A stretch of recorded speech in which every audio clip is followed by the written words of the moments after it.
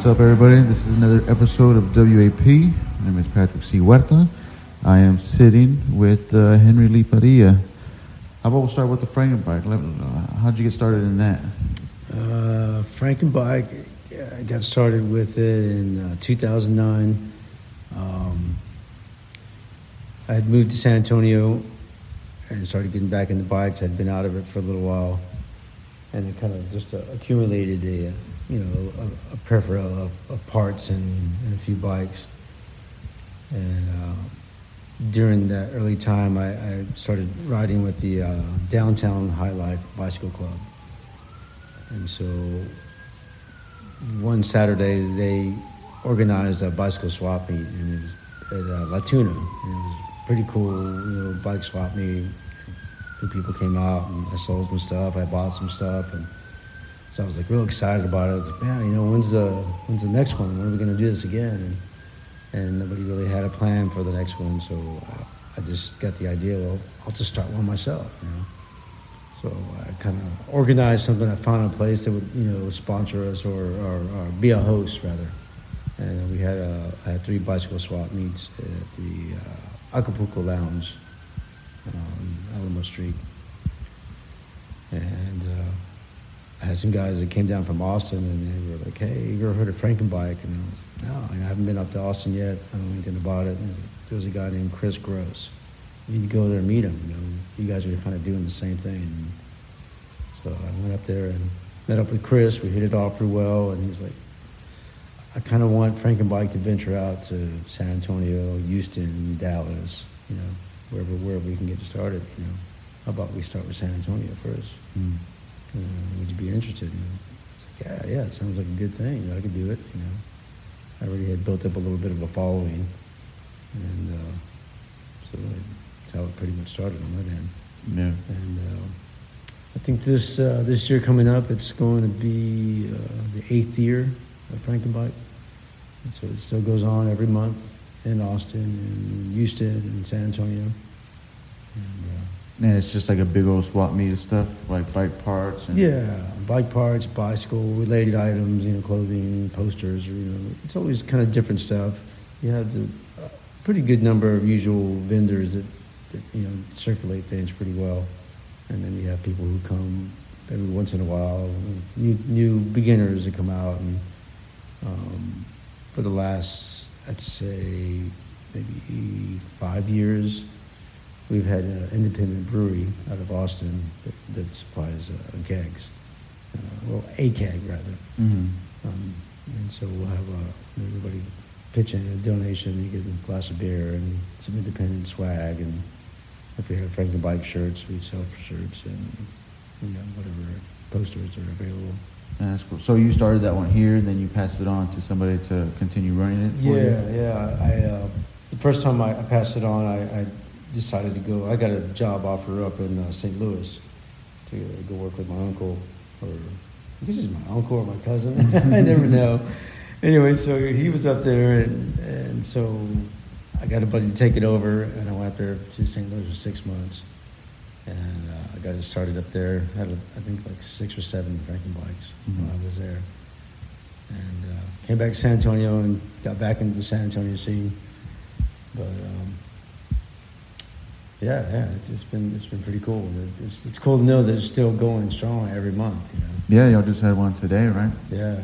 At the Alamo Beer Depot or something. Yeah, the Beer Depot. That's cool. I know with work, you're always traveling, you're always flying, you're always posting stuff from, all different types of places and stuff. Yeah. But when you're home, you're running your own bike shop, right? I have a little repair shop out of the house that I've been doing the last 4 years. It's called Bike 7. And so yeah, when I'm home, I usually have some 2 or 3 or 4 bikes. People call me up, or just looking for used parts, and they call me and see if I have what they're looking for. Yeah, and usually if I don't, you have a number of people that I can say, I think so and so might have this. Check with him. So it's a pretty good community that we've built, out of Frankenbike, and. It's a growing community too, right? The whole bicycle scene, it seems like everybody has a bike now. Everybody's on a bike. Yeah, it's amazing how big it's gotten, how much it's grown, and the number of people that are riding now compared to when I came here 9 years ago. There was a small scene here, and it was just getting ready to explode, and it definitely has taken off. A lot of people riding. Why do you think that is? Why do you think the bicycles came back, like the bicycle scene? Or did I just not know about it? Like there was always a scene. There was always a scene, but it's definitely been like kind of underground, smaller groups. But I think things really changed when the city really started trying to get people to come back downtown, and people started moving downtown, and then the bike culture itself across the United States just really caught people's attention. They liked it, they liked the freedom of being out of their car and just being outdoors, and so we had a lot of almost like subcultures that kind of branched off from bicycling, like you have fixed gear riders, and which is usually urban downtown riders, and that fixed gear kind of type of riding came out from indoor track riding. So it's kind of a bit of a fashion thing as well as like anything else in music or art. It develops different styles, and you have very influential people that have strong ideas and start their own scenes, And in San Antonio, we definitely have a few different types of bicycle clubs, riders, per se. And I guess throughout the years, being in cycling, or I started BMX racing in '77. I raced until '86, I think it was. And so I've always kind of been, I grew up in the West Coast for a little bit, so I got that West Coast connection style, and I forgot I was going to go with that. But it's just always kind of been in my life, and so when I came to San Antonio, there was definitely certain people that they were ready to take it to the next level, and there was a lot of people moving into downtown neighborhoods were changing, and new businesses were opening up, and new bike shops were coming in town, and so it just really took off. It's pretty amazing to see how much it's changed and grown, and all the different aspects of cycling that's happening in people's lives, and all walks of lives. Yeah. So do you mainly enjoy like city riding? I think I saw that you were doing trails and stuff. Yeah. Or what do you prefer, doing the trails or the city? I guess I definitely, being in San Antonio, more urban, and we've got the Mission Trails, we've got a lot of the Greenway, the Elm Creek Valley trails that are, pretty awesome to ride as well. But being that I live downtown, and I've worked downtown, it's been, I guess, easier and to be in town riding. So that's cool. You also do a lot of photography. You've been doing photography for a while now, huh? Yeah. What got you into that? I originally started shooting or learning about photography my senior year in high school. I had to go to alternative school the last year to gain the credits I needed to graduate, and the school that I went to there, they offered a photography class. So I've always been interested in it. I had a few cameras here and there, and during that time I was really skateboarding a lot, and so everybody would kind of take pictures of each other skating and different pools and whatever stuff we would skate. So anyway, I got into that class, and it really drawed me in. I really got interested in it. Learn how to shoot and composition and depth of field. You got the real true aspects of it. Had to learn how to shoot in black and white and develop our own film and make prints, and so that's pretty much what started. And it just kind of carried on through the years. Mainly with the skateboarding. That was the big thing for many years. I skated for a long time. I grew up with about 8 different guys all through high school. We all skateboarded together and just went all over the place, other cities. They're into purposely hit different skate parks, pools, and legendary places we've seen in magazines. And so there was videotaping and taking photos. So I did that for a while, and then it kind of fizzled out for a few years, and then I think it was 2000, I decided to do a bike tour or ride through Alaska, and rode from Fairbanks to Anchorage. And how long was that? How long about was that? 510 miles. And I did it in 6 days. And after the ride, I stayed, rented an RV, and then like toured for like another 2.5 weeks. And so that really, like, being in Alaska, I had a camera with me, and you know what I saw there, I was just so drawn to take photos of it, and that kind of rejuvenated, you know, taking photos. So I started taking photos again for probably like good 5-6 years. And just different stuff, you know, where I was, whatever caught my eye, whether I be in the city or out in the woods, or you know, just a lot of different things. And do you do that mainly as a hobby, or is that something like, do you sell any of these prints?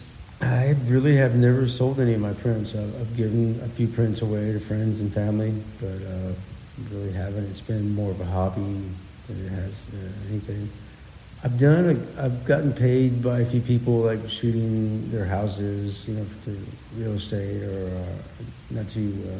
or cars, you know, sell the cars or motorcycles, and so it's been kind of cool to do that. But I'm looking for the future to kind of make that happen more. You know, start leaning towards that more. Yeah, just make some prints and get them out there. You know. Yeah. I definitely get a lot of attention on my Instagram. I get a lot of pretty good number of followers. You know, and I don't always shoot the same thing. You know, I never know what's going to catch my eye. You know.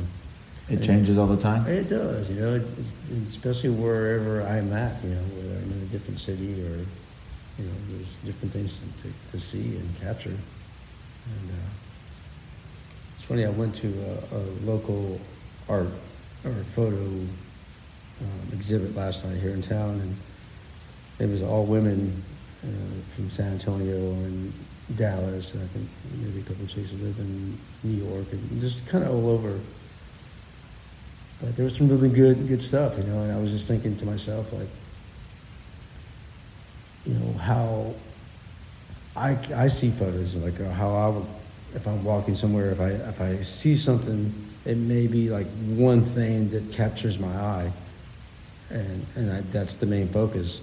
And then there's sometimes when that one thing captures my eye, but then within like 10 to 20 seconds, I'm kind of like, look at all the surroundings, kind of looking how do I shoot it to get the composition to help draw that person that sees the photo more into the photo, to make it almost like you're a part of, you know, what I'm shooting. It's like you're there, you're seeing what I'm seeing. So I was thinking about that. You know, I wish I would ask some of the other photographers that question. You know, when you're out, when you're shooting, you know, how do you see it? You know, what do you see? Is there like one main focus? If you look at your whole surroundings, you know. I think it's, you know, it's probably different for everybody, but maybe we all kind of have the same aspect, you know. Do you go through that when you're shooting stuff? Like, do you plan out these shoots, or is it just spontaneous? Some stuff I will plan out. You know, I know specific places I want to go. I'm waiting for the sun to rise, you know, or trying to capture when the sun is setting or rising. You know, and you know those situations, they're pretty quick, you know. And light changes, you know, pretty fast as it's rising or as it's, you know, setting. But a lot of times, you know, I'll either be driving or I'll be out walking or even riding, you know, and certain things will just like capture my mind, like, oh, I gotta capture it, and I gotta see it, I see it right there, I gotta get it, you know, I'm seeing it now. So it's, a lot of it's not real planned out. It just varies. This last time I went to Colorado, and I wasn't there very long. I had like a week and a half, but being that I had been there a few other times, I knew a few places that I wanted to photograph. And so like in that situation, it was kind of planned out, you know. And I tried to like plan what time of the day do I want to be there. But when I've done that, or when I did do that, it left me kind of feeling like I'd like to come back to those places, and I spend the whole day there or even 3 days there, you know. So I'm capturing the same thing in different lighting because you're going to get a whole different effect, you know, or even different times of the year. You know? Yeah, it changes, you know. You never know the subject, whatever it may be. Yeah. That's cool. Do you ever think about doing like filming stuff? Like do like the time lapse films? Do you ever get into that? I haven't got into it, but I'm definitely attracted to it. Yeah. I definitely like to, when I do come across other, you know, shots or short films or anything that someone else has done, you know, it catches my attention and I watch it, you know, like, yeah, I'd like to do that. You know, it'd be cool to do that. So. That's cool. You had posted something the other day, like I think it was like an old ad back when in your drummer days. Yeah. So you used to do like the rock drums and shit. How long has it been since you played? I guess I stopped playing with the bands like in '93. Yeah. Yeah, and what kind of bands were you in back then? Terra. I played in the band Terra, and that was like hardcore punk, you know, kind of maybe a little bit of Misfit influence, but there was a lot of the guy that wrote most of the music had a lot of different influences, but definitely just hard driving, hardcore punk. Yeah.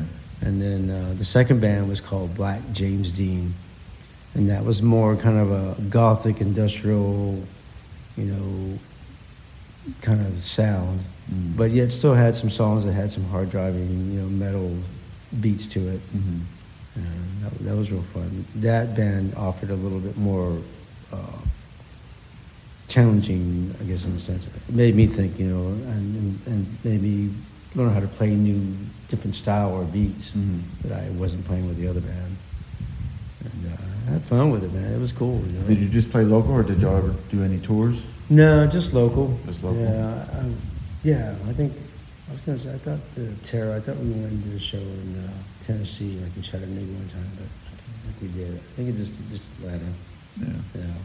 But back then, you know, there were so many venues to play in Atlanta. The music scene in the 90s, 80s and 90s, it was just every day of the week, you know, it didn't matter. Every day of the week there was somebody playing somewhere, or there was somewhere to play.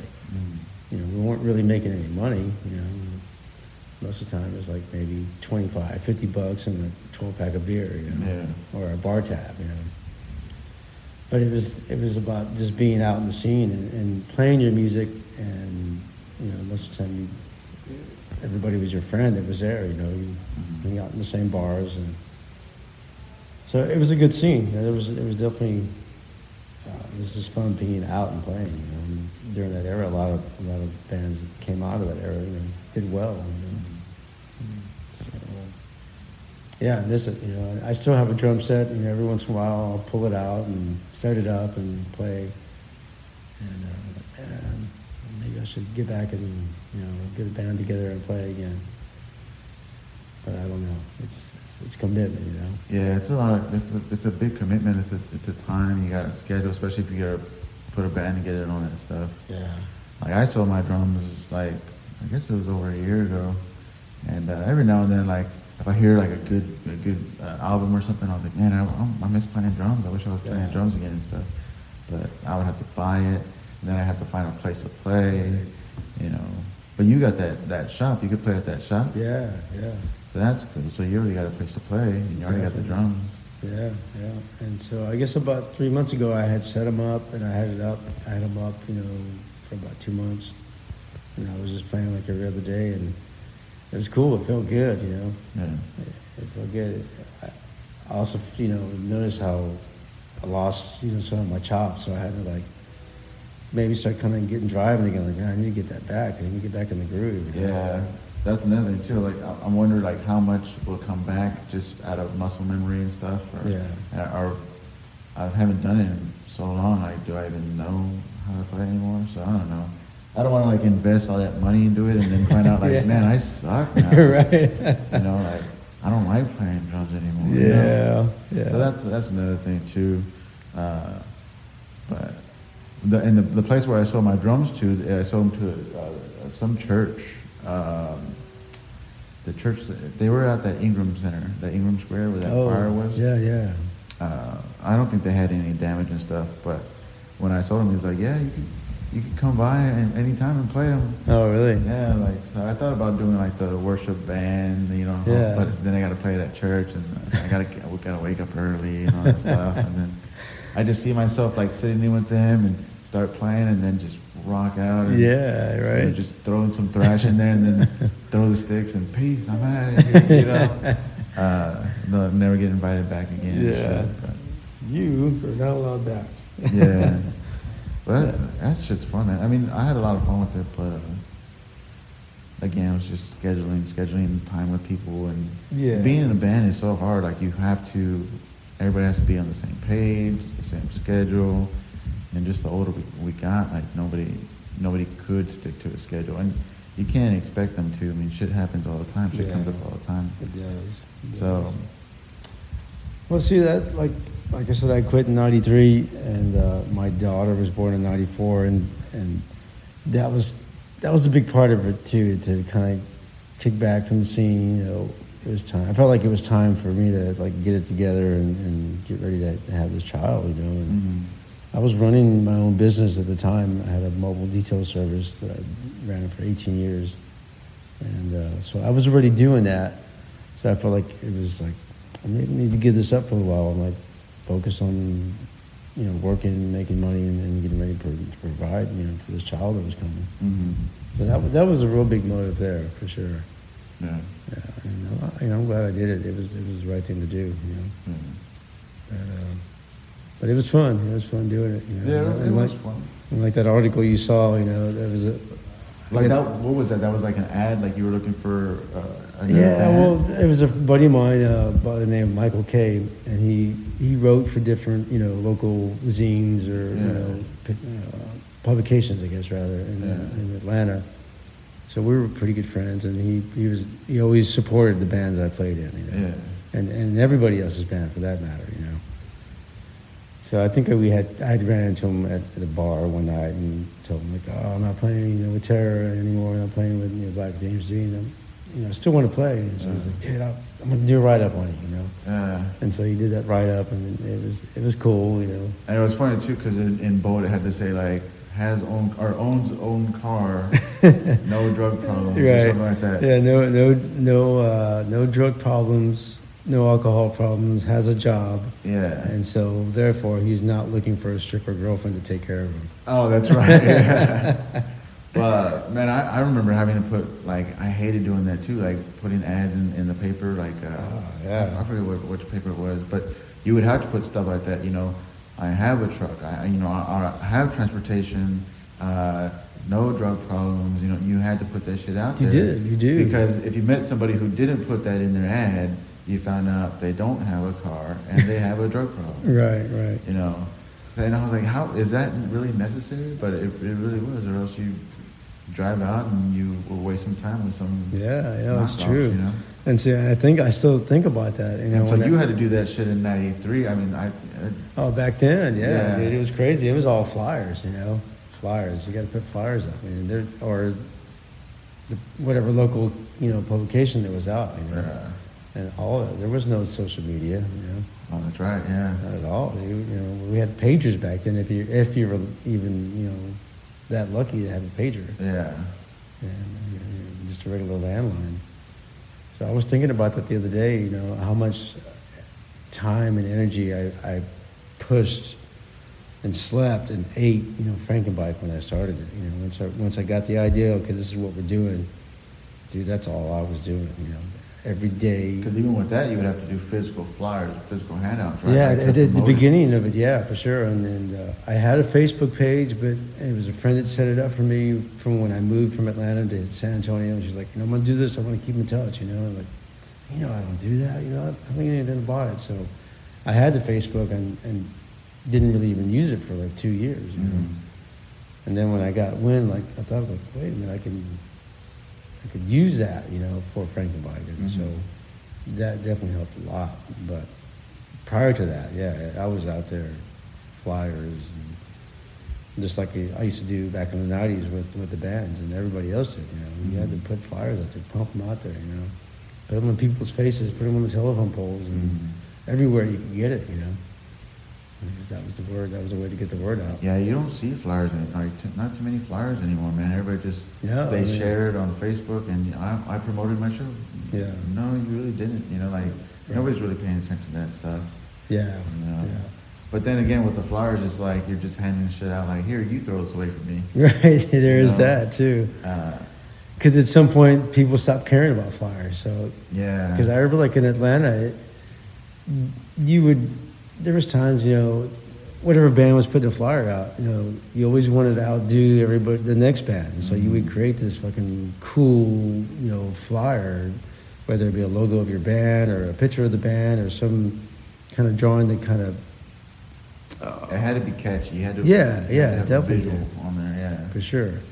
So then there was people out there that like they were into it, so they were collecting the flyers too, you know, which was still kind of cool because that person would take that flyer and they'd put it in their house or wherever, and then their friends would see it.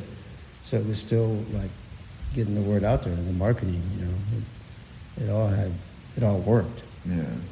But Yeah, when I was living in Seattle, people, like, they still believed in flyers and posters and stuff. They even had, like, there was small businesses that would pass out your flyers or post your posters for Yeah. you.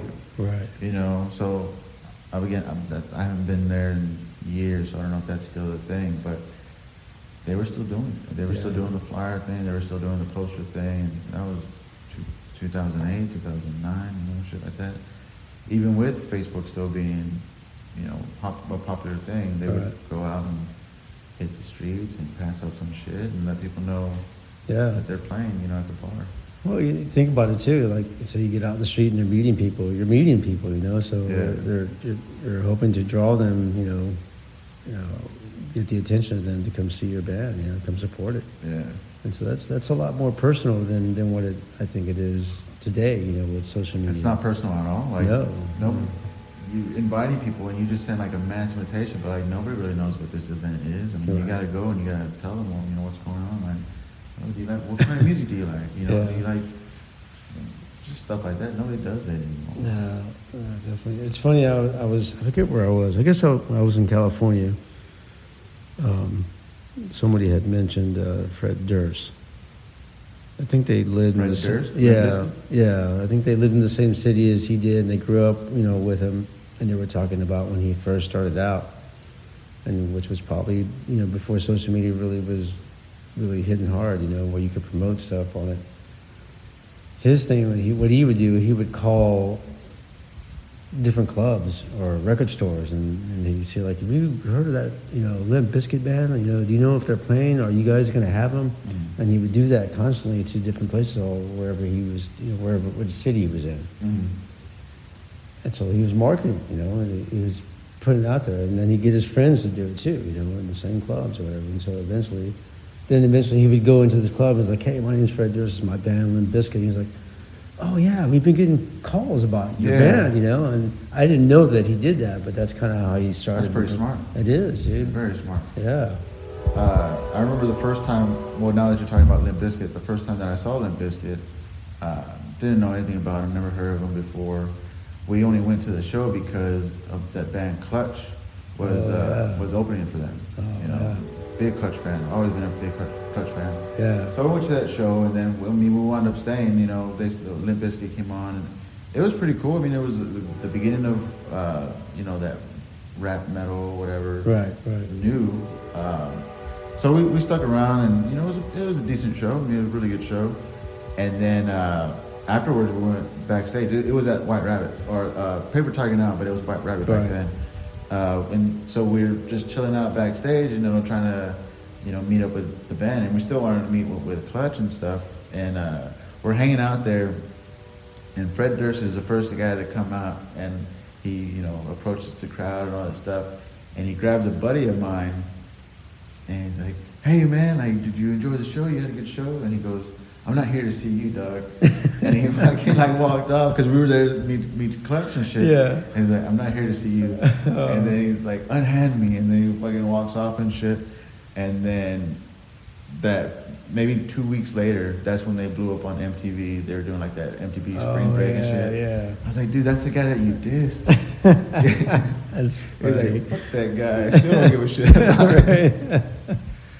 So Yeah. when the person that told me that, I was like, oh wow, and it just made me kind of think about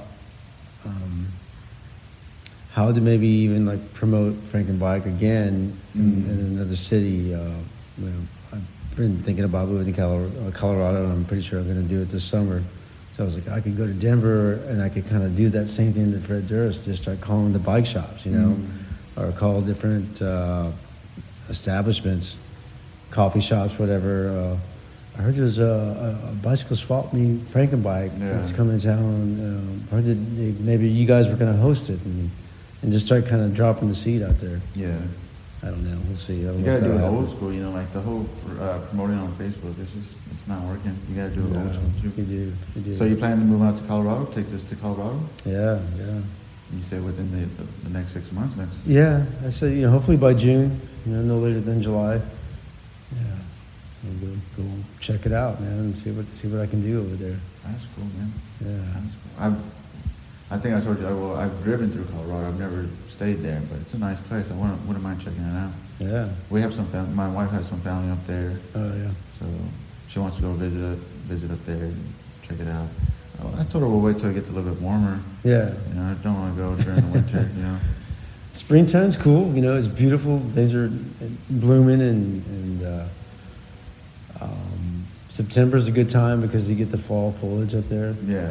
It can be cold some of the nights, and the colors of the aspen trees and the changing of everything is just beautiful. It's absolutely beautiful.